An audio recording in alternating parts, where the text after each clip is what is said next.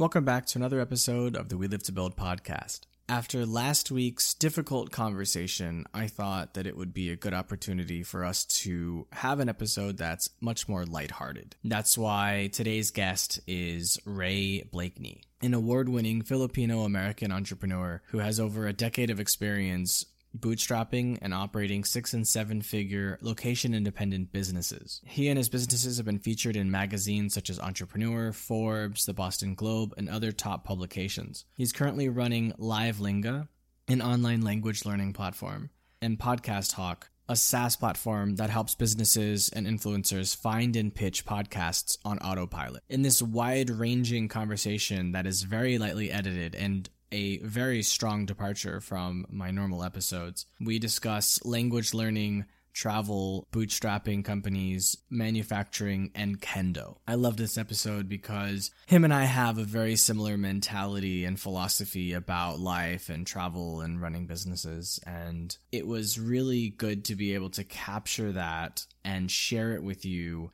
in this way, because sometimes with different guests, I'll have questions prepared. Other times I don't have questions prepared. And I feel like the more interviews I do, the more people I speak with, the more I learn about them and their lifestyles and their mindsets, the more I learn how to become a better interviewer. And what I've discovered is the best interviews are the ones that aren't planned. Now, I'm sure I could have sat him down to discuss the specifics of building his 150 plus person team, which is what I normally do. But in this episode, I wanted to do something that I kind of wanted the original concept of the podcast to be, which is like you get to listen to two entrepreneurs having a chat. And if you weren't listening to this podcast, you'd probably never hear a conversation like this. And that's why it's important to share this kind of an episode with you. Now, you may like it, you may not. The first few minutes, 10 minutes possibly, are just about language learning, so you might get bored there, but stick with it because it leads into a much more interesting conversation, and that's why I kept that content in. Later in the episode, there's content that gets quite silly talking about chocolate because he owned a chocolate factory. But again, stick with it because it leads into, another part of the discussion about manufacturing and dropshipping and things that are really important that you might find interesting. So I hope you really like this episode. It's episode 89. We're getting so close to episode 100. I can't wait. I don't know what I'm going to do for it yet, but I'm excited nonetheless. So I hope you enjoy this episode. Thank you.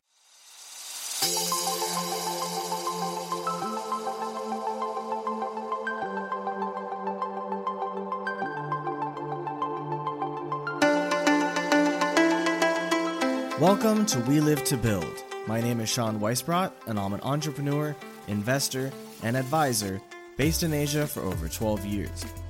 Join us every week to fast-track your personal growth so you can meet the ever-increasing demands of the company or companies you are passionately building. Time waits for no one, so let's get started now.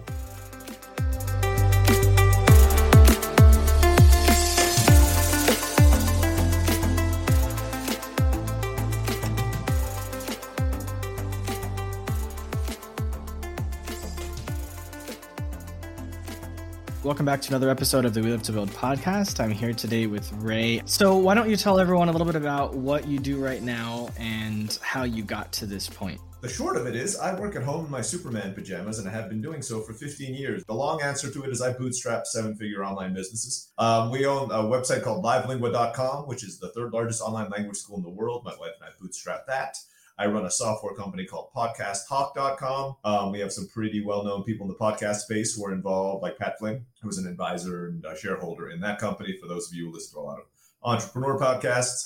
And I've owned a chocolate factory in Asia for a while. I had a marketing agency for a few years. I'm a software developer by training. I quit my job, my 6-figure almost software engineer job, to work for the Peace Corps for $150 a month. So I've done quite a few little things. But yeah, generally I'm at home in my Superman pajamas. So I remember during our first call, you had talked about Peace Corps, and I had said, I thought about doing it like 15 years ago, but I was kind of like, I'd like to earn more than a few $1,000s in a year. So it'd be nice to do something different. Right. I remember it was like 5,000 for a year or something. I was like, I know I'm going to be living in the middle of nowhere, so I probably won't spend anything, but like to commit for 2 years to do that is hard. It is. So yeah, you're absolutely right. So nobody does the Peace Corps for the money. Not even close. At the end, they do give you what's called a readjustment allowance, which in my time, this was like 15 years ago, was about, after taxes, about $2,000.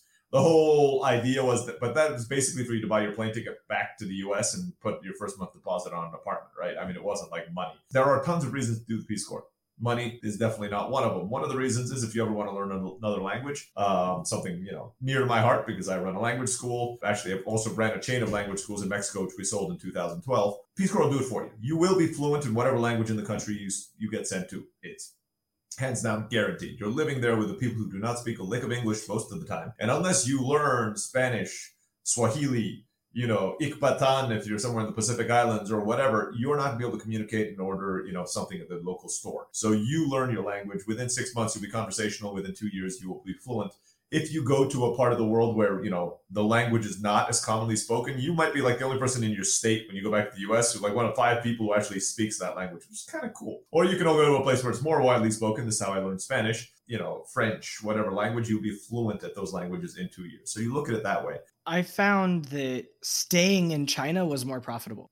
I was positioned where I understood them and I could help them understand the West. Exactly. And they couldn't do that without me. And that's where my niche was. And that's how I launched my career. So wherever you go, you can find a business opportunity there. Even if it's a country most people don't go to, you might be the first person to import or export from that country. And wow, what kind of things could that open up? Or outsourcing in that country that nobody's done outsourcing in that country before. You could be the person to open that door. Not only is it good for you, but it's also good for the people in that country. You might be helping them build a life that they otherwise could not have done without your help. Well, so right now I'm applying to move to Portugal. We had also talked about that on the phone. And through the process, I'm documenting every tiny detail that I'm going through because I may know people in the future who want to go through it too. Not like I'm looking to make money off of the knowledge of that process, but to make it easier for the people I care about, to make it easier for them. But through the process, I'm seeing extreme inefficiencies in many different pieces of it and going, wow, if I didn't have a business I really loved right now, I could probably make multiple businesses out of these other little pieces that people are screwing up magnificently. I like to say that there are 2 kinds of entrepreneurs in the world.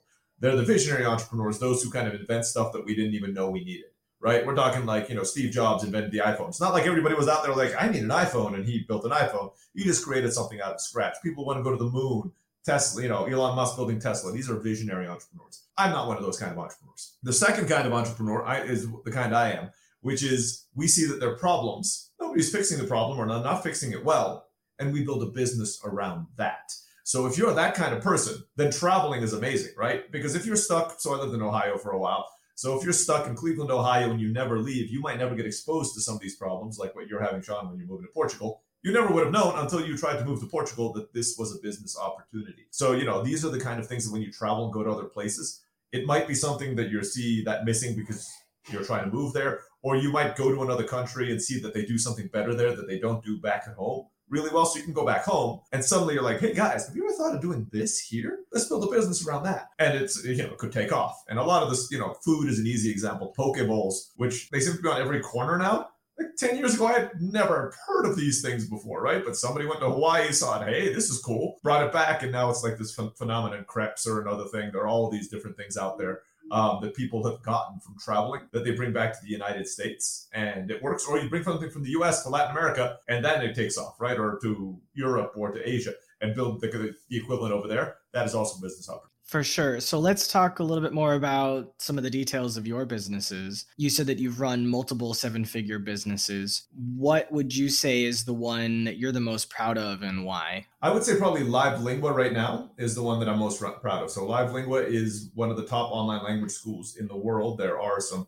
competitors that have gotten up to $60 million in VC capital. Live Lingua was started with me and my wife. So I made the first website. As my background, I'm a computer engineer. I like to clarify here, I'm not a graphic designer. So I made the website, but it looked awful. I mean, I can do the code, but it was really, really ugly. It was like 5 pages. This is back in 2008. So there was like WordPress barely existed.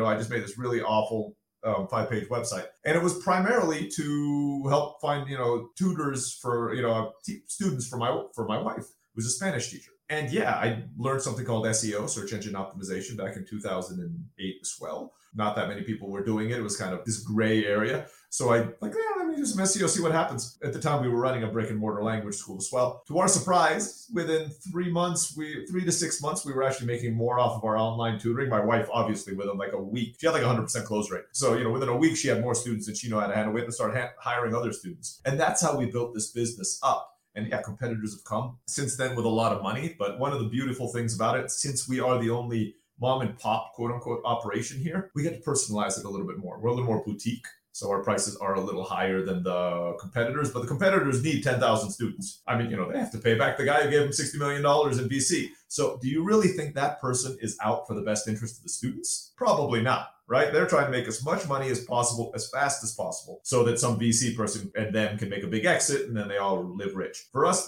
we did it year by year. I joke that if I ever wrote a book, it'd be called Seven Years to Seven Figures, and nobody would buy it. That's what it took us. I mean, we built it bit by bit every year. First year was like $40,000. Then we went up to $60,000, like about 20% every year. But you do that for 14, 15 years consistently, and you have a very successful business at the end of it. So we've been successful. I'm proud of Live Lingua because we've been successful because we've just, we wake up every morning, we take one step forward, trying to make a better quality product, give better classes to our students, treat our teachers better, and that's it. That's all we do. And we do one step forward, one step forward. We don't have to grow 100% every year because we have nobody to pay back. I live in Mexico, so my cost of living is a fraction of the United States, and we just keep doing that. So the business is registered in the US, so I still pay taxes there, all that kind of stuff. It's an American business, but the people who come and study with us are not paying for me to live in an expensive house in the United States. So how many employees do you have? How many teachers do you have? Do you have like a leadership team, or are you still running the day-to-day on this? Depends on how you count on employees. So technically speaking, it's an LLC, with an S corp. So it means I am technically the only employee. That being said, we have 150 people working with us. It's a technicality for the IRS, right? Almost all of my employees are foreigners. So they're contractors, even though they're full-time. We have a leadership team. I have a COO who takes care of most of the day-to-day operations. I'm more this happened in the last year and a half. I'm pulling back kind of more into the visionary role, kind of coming up with ideas, kind of motivating the team. So I kind of give the speeches at the team meetings. We have 4 divisions: CTO, academic director, marketing, and COO kind of thing, kind of general operations. That's my leadership team. So they're the ones who report directly to me. Of that 150, most of them are tutors and teachers that work for us, right? So we run a really lean ship. We have no office anywhere, pay no rent, none of that kind of stuff. My entire team's remote. It has been way before this whole remote thing became trendy. I mean, we're talking since 2008 I've been doing this. So when COVID came around, I'm like, people were asking questions like, how has this affected your work? I'm like, not at all. I mean, so it has made no difference to me or anybody on my team, I have to say. I imagine that it may have actually bolstered your business because more people were at home and had the time to take classes. So 2020, in that March, we had the biggest spike we've ever had, right? When everybody suddenly, all the restrictions got put in place. The spike in the sense, so we had, if you're looking at the hockey stick, we had like a little hockey stick moment. It's flattened out since then, but it hasn't gone back down again. The world has come to the realization that these kind of things exist. You can learn things online, and languages is one of them. So people are like, wait, why would I have to spend an hour in traffic to go to my local community college to pay, $500 a month to be one person in a group of 12 when I can go online for half of that, have a one-on-one tutoring session from home in my pajamas with a professional tutor? Right? I mean, with a native speaker for a fraction of the cost. And now that people realize that, like, I'm not going back to that. I'm just going to do it here. I can do it whenever I want, even while I'm traveling, right? I can continue taking my Spanish lessons. Are you attracting mostly Americans, or? Depends on the language, right? So for Americans, it's Spanish. That's the biggest one. For English, not so much Americans. Even though, amazingly, we have quite a few students in the United States who take English lessons with us, but they're generally immigrants who are trying to get their levels of English up around flexibility. And we're talking, again, we're not the cheapest. So if somebody's looking for like the cheapest English teachers, they don't come to us, they look for quality. So, we've worked with like VPs of banks and presidents of banks who, maybe went from Europe to the US and they're trying to keep it up, and they take classes with us on their schedule, like in the middle of the workday. I have an hour free on Wednesday at 3:00. Can we have lessons? I'm like, sure. They schedule it right in our system and they're done. We have a lot of people in Europe and a lot of people in Asia taking English. Then, French is the next one. And French, US, Europe, we get a lot of those people over there. And then Portuguese, Italian, all the rest kind of go down from there. As far as like Japanese, even Mandarin, we don't have a huge demand for, because as you say, there's a much higher demand for English in China than there is for Mandarin in the United States. And that's an interesting point that I noticed, because Americans want to do business with China and the Chinese want to do business with Americans. The cultural gap is far larger than the linguistic gap. And you can teach language, but it's hard to teach cultural patience. I don't know how to say it, but like I can easily speak Chinese and understand why they're saying or doing or feeling what they are. But if you expect me to mirror that myself, it's hard as an American, because even though I spent 10 years there, if I'm mad, I'm mad. And like, it's hard to control that once you feel that. And it's easy to get mad talking with Chinese people, especially in business, because they'll be pretty blatantly like trying to get you to show your emotions, because for them, showing your emotions is something that like you're not supposed to do. And if you show your emotions, you basically lose the game. And if you lose the game, they don't really want to do business with you because they feel like they can't really trust you. There's a lot of nuances to it. So you can teach an American how to be fluent in Chinese, but if you don't teach them how to also adopt the cultural aspect when you do it, like it's basically useless to learn the language. Exactly. And that's why, I'm biased, but we work with tutors who are native speakers in whatever language we're teaching, right? Because these are people who have grown up in that culture, exactly the culture you were talking about, right? They can explain those kinds of things.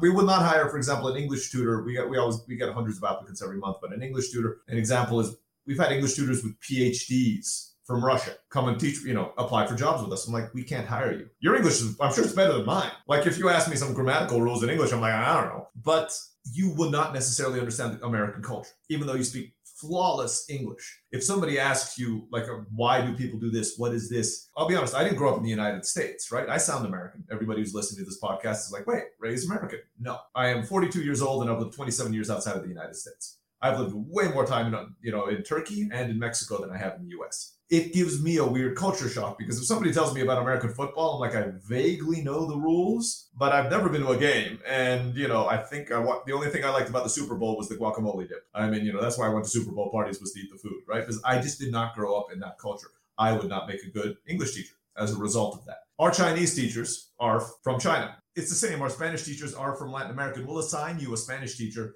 from the country you want to go to, because even though they all speak Spanish, there are cultural differences, right? If you go to Mexico, if you go to Peru, if you go to Argentina, they have different accents: British English, American English, Australian English, same thing. They'll all understand you, but you might say something that like, yeah, we don't say that here. But if you say, coger un coche in Spain, it means to get a ride. If you say it in Mexico, it means you're probably trying to have kids with that car. So yeah, I mean, it's totally valid in some countries, not so valid in other countries. That's why you need a teacher from that country to teach you the culture as well, because otherwise you'll say some words that'll embarrass you a lot. I was an English teacher in China for the first 5 years I was there. And something that I noticed was even though there were other people who were native speakers teaching alongside me, almost every single one of them had never taught themselves a second language. And so I found that they didn't make good English teachers because they had no frame of reference for the student learning the language. And therefore, it was necessary to explain this specific thing because they're never going to get it if you don't. And the only way you know it is if you've been through the process yourself. And having taught myself Spanish, German, and Mandarin, it was easy for me to relate to different students at different ages, different cultural things. So while it is important for that person to be a native speaker, there are things that they won't understand or even necessary without specific training. That's another requirement from our teachers. Not only native speakers, they have to have college degrees. Most of our teachers have masters, but they also have had to have learned at least one other language. Now, in most cases with our teachers, it's English, right? Because most of their students are English. So I'm a native Spanish speaker, I speak English. I'm a native French speaker, I speak English. But we do have some teachers who are polyglots. They speak 5 or 6 languages. And we find that generally those are the best teachers. Something else that was funny was when you're dealing with like high school and college age, even some middle school students, if they start asking you things like, oh, is that an adjective or a noun? A lot of native speakers would be like, I have no adjective. No, I don't know. I put myself in that bucket because I'm like, I don't know. I have no clue why. Why isn't ED pronounced as a T sometimes and as an ED the other times? Right. So like sometimes they'd be like, you should just ask the Chinese, because you always have like a Chinese teacher with you who also speaks English, so they can help to like explain, because they know the grammar, like they know the rules, they know all of that stuff. They're trained really hard in it. So like, especially in China, it wasn't like the foreign teacher was actually teaching you the language. it was trying to make the language learning process something you enjoy, where the Chinese teacher actually teaches you the things you need to know and you practice it with the foreigner. And that's actually, in a way, an ideal situation, because we all know this, right? In high school, we took Spanish or French or whatever we had there. We were missing that second component. So we had somebody who knew the grammar, whoever it is, whether it was a native speaker or not that you took Spanish with in high school. You probably knew how to conjugate the main verbs and all the rest. If you went up high enough, you might have even gotten to, subjunctive or something like that, right? So you understood the general rule of it, but you never used it. You had no cultural context for it. So, a few years after high school, other than Buenos Dias and Como Estás, you're gone. I mean, most people don't know any of it. They're missing that component because if they had somebody from Spain or Mexico in the classroom, making the language come alive and talking to them about it, I bet you would have a much more successful language program in the United States, and more Americans would be at least conversationally bilingual than they are right now. I think the bigger problem there is that America has no incentive to know other languages, because to the north, they speak English. To the south, they speak Spanish, but they're Mexicans. Yeah, and even if you go to the south, most of the places Americans go to in Mexico, the beach areas, all the Mexicans speak English. I mean, everybody there speaks English. So, you'll get by in English, and that doesn't only apply to Mexico. Probably applies to most of the world. I mean, you and I are lucky that we speak like the language of the world. I've been to Thailand. My taxi driver, when I got off the plane, in Bangkok and, tried to take a taxi to Sukhumvit, they were like, yeah, I speak English. He spoke fluent English. He's like a taxi driver. I'm like, that's embarrassing. I learned how to say, Krapum Ka, which is thank you in Thai. And that was pretty much the only thing I knew the whole month I was there. That was my last big trip before COVID, right? But you'll find people who speak English almost everywhere. My wife and I spent about 6 weeks in Japan, and we went there with the idea that nobody, there's this myth that nobody would speak any English while we were there. You better learn some Japanese, all the rest. So I learned some survival Japanese before we went. And then everybody spoke English. I think a part of it was because they were preparing for the Tokyo Olympics. And we went to Tokyo, all the trains had English signs, and they were, native English speakers saying, you're getting off at this stop next. All the places that we went, which were more or less touristy, tons of people spoke English. Oddly enough, we met an old man who gave us a tour of a castle who spoke fluent Spanish. He was like 80. He's like, when I was in my 40s, I studied in Spain for 5 years. I haven't used it in 40 years. Can I practice with you and give you guys a free tour? So he gave us a tour of this castle in Spanish. So that was kind of cool as well. Yeah, that's awesome. I love that. I remember I was in Vietnam for the first time in 2011, and I did a 1 month tour starting in Saigon and going all the way up to Hanoi, actually to Sapa.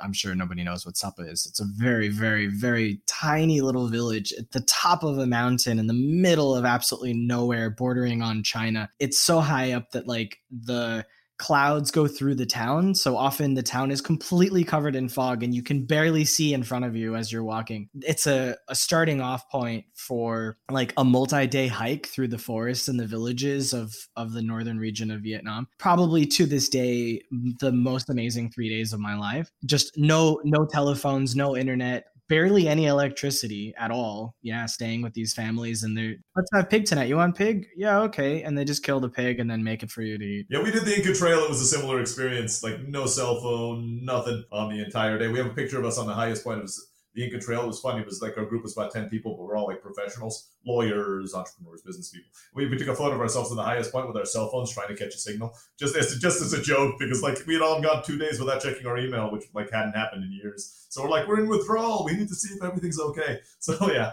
I've been through that. It's amazing. I recommend it to everybody who's busy. Go on a hike where you have no internet for 3 or 4 days. You'll feel totally rejuvenated at the end of it. Well, so back then, smartphones just barely existed. I don't think I even had one. But I was in this random little village in the Mekong Delta, and it was on the way to the border with Cambodia. I just happened to walk up to a little shop, and there was this guy that walked out, a little old man, speaking in fluent English. He's like, yeah, I used to work alongside the Americans during the war, and so yeah, I speak English. But then he heard me speak Chinese to my partner who was with me, and then he started speaking to me in Chinese. He's like, oh yeah, communism, right? It's there's Chinese, and we do business with them. It's I learned Chinese when I was younger, and it's yeah, it was just really strange, this little guy in this little place nobody ever visits, and everybody in Morocco speaks 12 languages. So generally my wife and I, we speak a few languages, so we always have a secret language while we're traveling. Yeah, it did not work in Morocco. Whatever languages we spoke,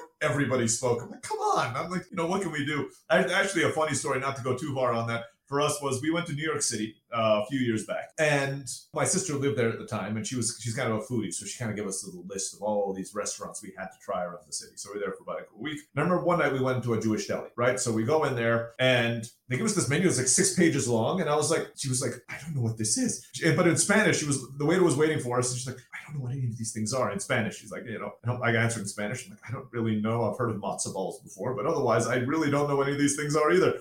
And we just kind of kept on talking for a minute. The waiter kind of sits there patiently and then kind of looks down at us in fluent Spanish. He's like, look, if you need any help to figure out what's on the menu, I can just tell you what this stuff is. Apparently, he was like Jewish, but he was like from Puerto Rico or something like that. Absolutely fluent Spanish while we were there. We were like embarrassed. I'm like, yeah, Spanish is not a secret language in the United States because like too many people actually speak it. So yeah, that was our experience with trying to get away with that. I feel like if you tried to speak Mandarin in Morocco, you probably would have succeeded in having nobody understand you. You might be surprised. They are, we did the tour. We kind of came in from Tangiers, and we had that, we went into Chefchaouen, we went to the Sahara Desert, Fez, kind of did all the thing, ended up in Marrakesh. And yeah, like all the drivers of these cars, because the way that it works there, you've been there, you've probably experienced the same. It's not like these big tour buses. You kind of rent like cars to take you around for like a week, right? Or an SUV, and then you have like a private driver for the week. So that's what we did. And he's like, yeah, I speak like 7 or 8 languages. And we would like stop, at the more touristy places, and these tourists would walk by speaking random languages, and you just turn to them and speak to them in their language. I'm like, I don't even know what language you just spoke, right? I'm like, I do this for a living. I give language lessons. I don't even know what you just spoke. So I was really impressed by Morocco and the way they learn language. What I enjoyed about Morocco was that I was able to take a train from Madrid to Cadiz, and I took a ferry across the Strait of Gibraltar, landed in Tangiers. Yeah, that's what we did. Then I took a taxi to the middle of town. I just started walking. I found a hotel for like $5 or whatever for the night. And then the next few days, I just researched Morocco. And then I was able to get on a train, and I took a train overnight to wherever it was I went. I stayed with like this family. They had like a 5-story house that's like very narrow, and you go up the winding stairs, and there's a few other couples kind of staying there. I was by myself, and I stayed there for a few days, and then like I hired a van, but it wasn't just me. There was like a bunch of other people that I didn't know, and we drove into the desert, and then we got off and we got on camels, and we went to like a place to sleep for the night, and then like from there we got back into the van. After breakfast, we got on the camels again, went back to the town and showered and all that, and then went back in the van, drove back towards like the western part out of the desert and all that. So it's just like really cool because there's all these different modes of transportation and all these different kinds of people, and you don't really experience that in a lot of other places. And I think it's a North African kind of desert style life. Yeah, it was the Bedouin lifestyle while you're there. I mean, we did exactly this, probably almost exactly the same thing you did, right? So we did that. We got on a camel. My camel's name was Jimmy. He tried to kill me, which is why I remember his name. But yeah, we did the same thing. We camped out. It was a little bit of glamping. So our tents had showers in them with like, real Western bathrooms and all the rest of it. But we spent like 2 days out there out on the dunes, and then came back in, went to a whole bunch of other sites and on our way to Marrakesh. But that was like, I think a whole week that we tried. So we didn't go all the way east that you did, but we went kind of south to Fez and kind of went out from there. But definitely a trip worth doing. Well, I spent about 3 weeks in Morocco because whenever I travel, like I have no plans. I was in Barcelona seeing my friends, and I was like, okay, like, I've been with you for a week. Let me just keep going. And then I took a train to Madrid, and I was in Madrid for a week. And I was like, you know what? Forget Europe. Like, I'm next to Africa. I've never been to Africa. Let's go to Africa. So I was like, all right, and booked the next train down to Cadiz. Yeah, we started in Madrid. We went down to Granada. Then we went down to Cadiz. But we had to go somewhere else because there were too much wind. So we went to a little town over, got another ferry over there. And yeah, that's how we ended up in Tangiers. So for us, it was a little, we had to kind of stop at Gibraltar for a day because the wind was too high and we couldn't actually go across the Strait of Gibraltar for a day. But this is the fun of traveling. For all the people who are listening, be open to this kind of, flexibility because stuff happens and just enjoy it. We would never gone to the Rock of Gibraltar if we hadn't been stuck there for a day.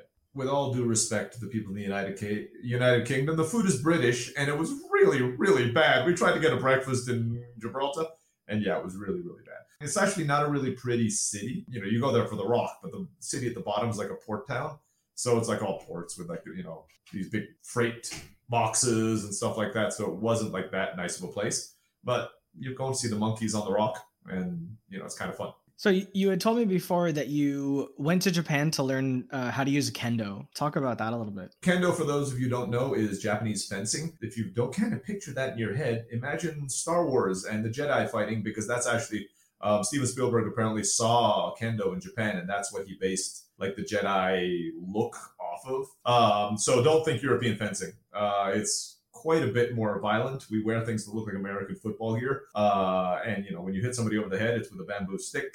And that's the main target area is the head or the arms. And if you miss, because, the arms, the target areas are protected, but if you miss, you're leaving a welt or a bruise on the person. So generally, beginners miss a lot more than advanced people. So I don't like going up against beginners because they're going to whack me at full strength on my arm, coming home black and blue later that day. So I've been practicing since my early 20s. And again, so I'm going on 42. So I've been practicing for on and off about 20 years, a little off for the Peace Corps, because there was no kendo in where I was doing, but I picked it up again afterwards. And I love it. So I started in the US, but I've had a chance to practice in Japan as well. My dream is to move there for a few years and practice in Japan with the native practitioners who start when they're like 5, right? I started when I was 20. Not that old by Western standards, but by the time I started, there were already people who've been doing it for 15 years, which is the reason why Japan and Korea always win the world championships. And like everybody else is just competing for the 3rd spot. Like nobody else is even close to those top 2 spots because nobody else starts when they're 5 to practice that kind of thing. But it's like a lot of the Eastern martial arts, it's got a lot of kind of a Zen aspect to it. We meditate at the beginning of each class. We meditate at the end of each class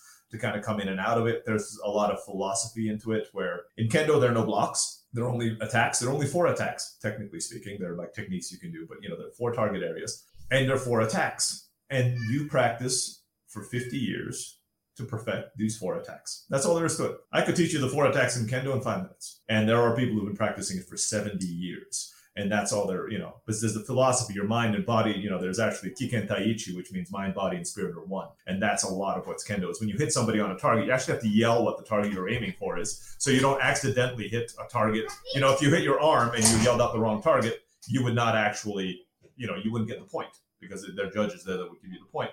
It's like the final ball in billiards. Exactly. You have to call it, right? If your foot doesn't hit the ground at the same time you hit the target, you don't do it because your body wasn't one with your sword. So all of those things have to happen at exactly the same time. Otherwise, you don't get the point. I could hit your target and it's like, oops, it was an accident. I didn't yell it. My foot didn't hit there. My body was misaligned. So there's a lot of that. That's what you spend all the time doing in kendo. And I find that applies to entrepreneurship as well. I was just going to say that if you say you're going to do something, but then it doesn't connect, then you've just missed the point. That's exactly. And it's not just about connecting at one level in business, right? Which is like, let's say I got the Facebook ads to work, but then I don't deliver the product at the end of it. I got somebody to buy, but then my delivery was awful. Or I got somebody to sign up for my lead magnet, but then I had my email sequence afterwards to get them to buy the product was awful. So if you look at it from like a sales funnel point of view, generally speaking, you can complicate things a lot. But, you want to get people in the top of the funnel, move to the middle of the funnel, move to the end of the funnel, make the sale. 4 steps. That's all there is to it. And if any one of those steps is off, your funnel is not going to be profitable. That's what kendo is as well. If any one of those steps is off, you're not getting the point. And that's why I love the philosophy. I mean, I use it in my entrepreneurship. I actually have paintings and quotes of kendo around my office that kind of inspire me every day. I feel like I should give all of my executives free kendo training. In addition to that, one of the things I jokingly say, so kendo essentially you yell, kiai, and you hit somebody on the head with a stick. And I always joke that I'm like, look, you can go to a shrink and pay $150 an hour to get a little styrofoam thing where you hit everybody and you yell and you get stress out. Or you can go to kendo and do that for free. The difference of kendo and a lot of other martial arts which have been commercialized in the US and around the world, nobody makes money off of kendo. There is no professional kendo teacher in the United States who doesn't have a day job. Kendo is a passion. We all do it. If there is a charge for your local kendo dojo, it's usually to pay the rent. Karate teachers, they have a karate school. That's it. That's what they make a living off of. Almost everybody practices kendo, and I think it's because the gear is very expensive. Like an entry-level gear for kendo is about $500 to $1,000. So I think that pushes a lot of people out of it. Like almost all of my senseis have always been doctors, entrepreneurs, CEOs of companies, because it kind of attracts a certain kind of mindset and certain kind of people. Because not everybody wants to do the same thing day in and day out for 40 years. But if you want to be really good at your business, at business, that's what you have to do. I have 15 years of providing language lessons to people to get to the level I'm at. There's no shortcut to this, right? There's no you can't build up the experience necessary to get to a high level of business without really putting in the reps, without actually doing the work, without building the experience, without failing a few times.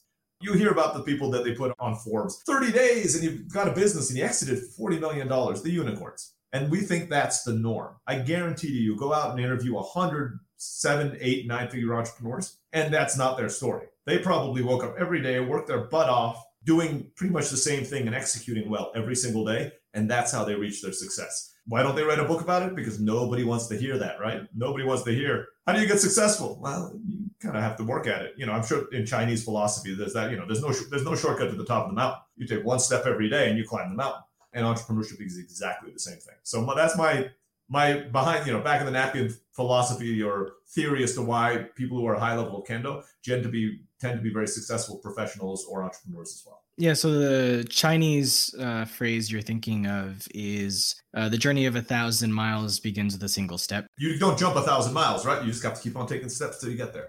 You were talking about interviewing a bunch of people and seeing how they did it. I've had conversations with over 200 company owners, of which just under half I've actually published the recordings. I would say a few % of them have raised money from investors. That's the non-sexy story about startups that most people don't want to hear, right? Because I raised $500 million in capital. That makes the news. I worked for 20 years to bootstrap my business from, with $5,000 in the bank. It was not an overnight success. I wasn't driving a Rolls Royce 90 days after I launched. I just worked every single day. One of my favorite books, and I'll recommend it to everybody who's listening, is called The Millionaire Next Door. Now, the numbers in there are a little bit dated right now, because it's about 20 years old. So it talks about millionaires, but inflation, just multiply everything by 2 or even 3 to get it there. But they actually examined in that book, who the real millionaires, specifically in the United States, were. The first story is the one I remember the most from the book, where they were apparently working at some kind of financial organization, like say Fidelity or something like that. And they wanted to invite 100 richest people in their portfolio to find out a little bit more about them so they could get more people like them to join. So they invited them all to this fancy restaurant in New York City. They flew them all out, all that kind of stuff. So they're waiting there the first night for the people to arrive. So they put out caviar. They have a Michelin star chef, high-end champagne. And this guy walks in. He's got a t-shirt, a cowboy hat, a white t-shirt, a cowboy hat, and jeans on.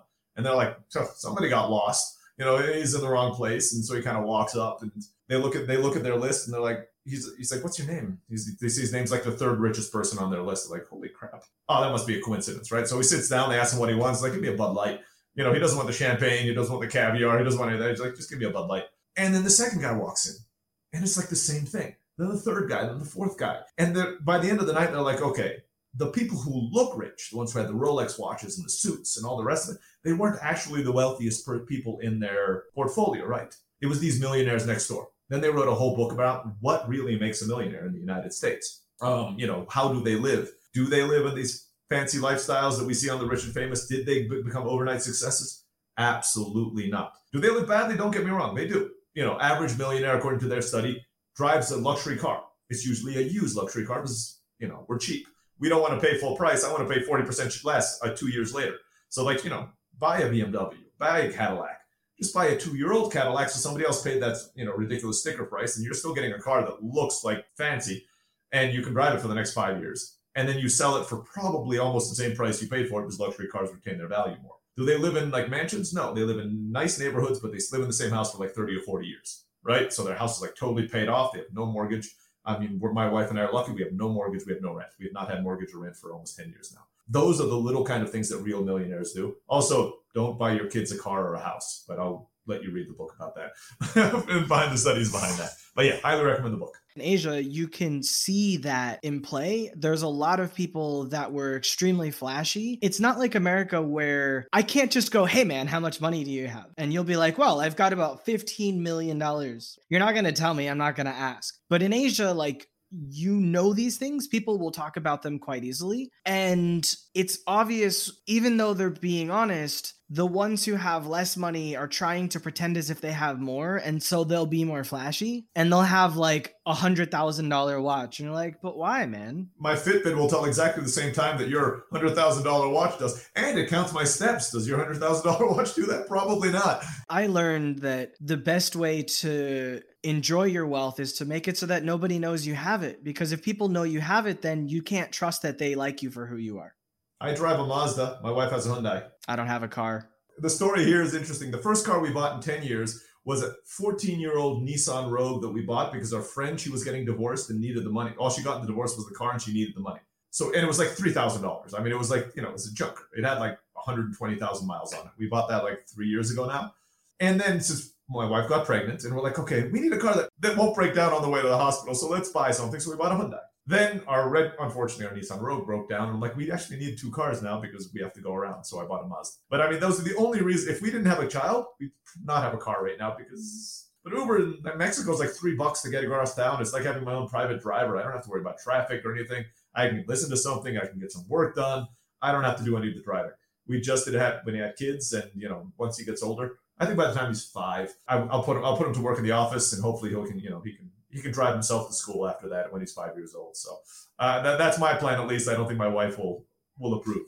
When I was living in Vietnam, we would use not Uber, but Grab. Mm-hmm. That's Southeast Asia, right? That's the big one. Yeah. Right. And I could pay $1 to $2 for a motorbike to pick me up. And if I wanted to splurge for a car, it would add an extra $1 or $2 to the ride. I would splurge for a car in Thailand, right? It's not like it's raining here. I'm like, I don't want to, but it's like $3 or $4. I'm like, look, yeah, owning a car plus insurance plus gas. Even if I took one every day, let's just say I worked in Vietnam or Thailand, right? And we took one to work and back every single day. You do the math and you're like, yeah, that's like $500 a month. But what's your car payment, insurance, and gas in the United States for a car? Probably way more than that. Let's just say you have 2 cars. Talking $1,200, $1,300. Yeah, I'm like, it's crazy when I hear some of my buddies in the US and how much they're paying for cars. And we're not talking luxury, right? If you're trying to buy a Tesla, you're paying way more than that for your car as well. And this is money you throw down the drain generally. Right? Because cars are not appreciating assets. I've started, my chocolate factory, I started for $20,000. That's a car. I started a friggin' chocolate factory that made me that money back multiple times over for less than, most people spend on the car. I'd much rather spend it on something that's going to earn me money than something that, wasted on something that's just going to get me to the grocery store once a week. Did you make a car out of chocolate? No, unfortunately, we did not. Even though now I might have to go and buy. So I sold my shares to my partner, so I'm still good friends. But it was a totally amicable sale. I'm going to have to contact her after this podcast and see if we can get on that for the next time I visit the Philippines. Yeah, just be like, hey, just make a car that's made out that you could eat. Like, who doesn't want a car you can eat? Marketing, pure marketing, right? People would visit us to see that. Especially if you have nanotechnology injected into it so that as you eat it, it repairs itself. So you could keep eating it over and over again. So it's like a perpetual, not a perpetual motion machine, but like a perpetual chocolate machine or something like that. Right? I'm going to call Elon, see if he can get on that. I think this is almost as high priority as colonizing Mars for him. So I think I can get that to work out. If you could keep the people on Mars supplied with, chocolate for their entire life, I think it's a good deal. Maybe he would be willing to buy into the factory. I might be able to get an intro. I was lucky about 8 weeks ago, or I guess 9 weeks ago, I was on Richard Branson Island. I was actually hanging out with him. So apparently he knows Elon pretty well. So I might try to ask. I'm like, hey, Richard, give me an intro to Elon. See if we can get this whole nano chocolate thing that Sean mentioned going. So I'll send an email after this. See if we can get that ball rolling. Just don't forget to cut me in. Yeah, well, I'll give you some free. I'll give you the wheel, so you can pretty much just like eat as much chocolate as you want, and just kind of comes back, right? I'll make sure your factory in China is up to snuff. Well, yes, I said if I owned it, I might be talking to you because getting those boxes for our packaging from China, from Shenzhen, was a whole nother story. That's where I lived. Uh-huh. I know Shenzhen blindfolded. I know, and trust me, that's my experience. That's why I know when Alibaba's bad translation, because I have had to deal with that myself when I was trying to first get. I didn't even know what MOQ meant when I first, when I started my chocolate factory. I'm like, MOQ, what the heck? I'm like Googling, what is MOQ? Oh, minimum order quantity. That makes sense. Yeah, we were trying to get somebody to send us like 100 boxes because we were just starting off. Nobody bakes 100 boxes in China. Like nobody would even talk to us, right? It was like 5,000. We were lucky to find 5,000.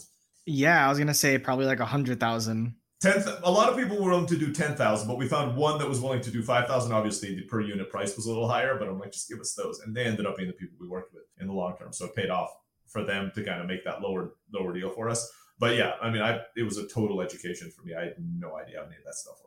I'm in a group of entrepreneurs that are 6+ figure, and a lot of them do like drop shipping, or they've got their own e-commerce white label that they do on Amazon. And right now they're talking about how like China's screwing them for shipping the products on time. And I was like, guys, look, it's New Year's time for them. They're off for the next 5-6 weeks. You're screwed. Like nothing's happening until February. Just get over it. And if you're a drop shipper that doesn't have high volume, you really have very little sway. I mean, if you're moving like thousands of units a month, you can probably call the factory and they might do something for you. But if you're selling like 100 units a month, most of these factories over there are beasts. They're producing millions of units a month. They don't care about you who have 100 units. They're not going to reopen a production line just because this one guy in the United States who sells 100, widgets on his website is complaining about it. It's just not high enough priority for them. If, Microsoft calls them up, or if Apple calls them up and says, we need more of these, yeah, they'll open the factory and they'll make that happen because that's millions and millions of units. I've seen some of the screenshots of these guys. Like some of them are doing hundreds of thousands or millions of dollars a month, but they don't know Chinese. So it doesn't matter. The factory doesn't care. They won't do anything for them. If they were thinking bigger, they wouldn't be doing drop shipping. They'd be building their own sustainable brands. So I own a website called howmuchtoiletpaper.com. I tried drop shipping with that. Purchased it 2 years ago because it went viral during COVID. For those of you who know SEO, it got like 5,000 backlinks. It was featured on the BBC because there were millions of visits a day for a period of about 30 to 40 days. I purchased it from the kid who made it. I did not make it. And I tried putting up a drop shipping site on there I didn't know what I was doing. So I'm like, hey, let's put up a drop shipping site. Yeah, I experienced everything that you're talking about. We had good enough SEO that we ranked and we started selling stuff pretty right away. But I didn't know what I was doing. And I dropped shipping and I got complaints for like 120-day shipping times and all that kind of stuff. I'm like, yeah, I have other businesses I'm running right now. I don't have time to run this and build this business out by myself. And it's not my area of expertise. It would take me years to gain what you, Sean, have. And I just did not have the time to learn that stuff, right? So yeah, if you're going to drop shipping, don't believe the courses you buy on Udemy, which say you're going to be selling $1 million in products in 30 days. There's a lot more to it than that. Overall, what advice do you have for people that you've learned from all of your entrepreneurial experiences? Yeah, so I think the biggest lesson I've learned, and this is actually relatively recent, so I'm going to share it with the audience. I've done, about 200 podcasts, but you're one of the first ones I'm sharing this bit of advice on because it came to me in the last few weeks. Be more intentional about what you're doing, right? Intentional does not mean I'm building this business just because I want to make a lot of money, which honestly, that's how I started as well. But on that recent trip I had to Necker Island, where I had the opportunity to be sitting down with, one of the richest men in the world. I was next to a Nobel laureate. I was next to somebody who ran Google X, Dr. Teller, who's like the smartest guy in Google. And you start seeing things that the way that they look at the world is very different from us. We do things when we need to, but we don't necessarily do them with intention, right? I mean, I ate that because I was hungry, right? Instead of eating something healthy because it's going to make me feel better in a week. And the same thing in business. We sometimes spend all day putting out fires instead of working on what's going to grow the business. And the final thing is we don't think about why we want the business in the first place, right? What's the fulfillment we're looking for? I built businesses that were successful and have made me miserable. And I just didn't know any better when I was doing it. So be intentional about everything you're doing and you'll live a happier life for it. And you might not have a business quite as big as you wanted, but you'll be really happy. Most of us, I think, would be perfectly happy with a business that made, $500,000 profit a year, right? You're taking home $500,000, but you could spend all your time with your friends and your family and your kids. We'll be fine. $1 million wouldn't make you that much happier. There was actually a study that was done which said once you make more than 70,000, you really don't see much more happiness. That's it. It's kind of Maslow's hierarchy of needs, right? Once your food, your housing, and your health, once those three things are kind of taken care of, everything else, Ferrari doesn't make you any happier. Actually, my mindset coach gave me one quote there that was kind of interesting, saying that money just makes us more of who we are. So, if you're miserable and you make a lot of money, you're just going to be more miserable. If you're already happy without making a lot of money, you might be a little bit happier, but it's not changing everything, right? It's who you are just amplified. So don't look at money to solve all your problems. It's good advice. So how can people follow up with you? Yeah, so I'm not that famous in the sense that, I don't build brands around myself. So it's not like, I'm not going to say, follow me on Instagram. I always like the joke. I'm like, I'm not on Instagram because I don't look very good in bikinis, which I'm assuming that's how most of the famous people on Instagram are. You can find me on Facebook, Ray Blakeney. You can just add me there. You look for somebody who's doing kendo. That's kind of my photo. It's more my personal page. I do have a website called rayblakeney.com. If somebody insisted I put it up, so you can contact me there. This contact form comes directly to me. Or you can go to my businesses, livelingua.com, livelingua.com, or my newest business, podcasthawk.com, which is a SaaS product that helps you get booked on podcasts on autopilot. You can also contact me through that as well. So in both cases, go to the contact form. It'll go to support, but they will pass it on to me. I'm not that hard to get in touch with if you're interested. Thank you very much for your time and your energy, Ray. I really appreciate it. If you like this episode, it's probably because this is very different than the normal episodes that I do. So Definitely let other people know about it if you think they would find value in this, especially I think the kendo allegory. Don't forget that entrepreneurship is a marathon, not a sprint. So take care of yourself every day. And don't forget that it's okay to run your business without raising funds from other people to do it.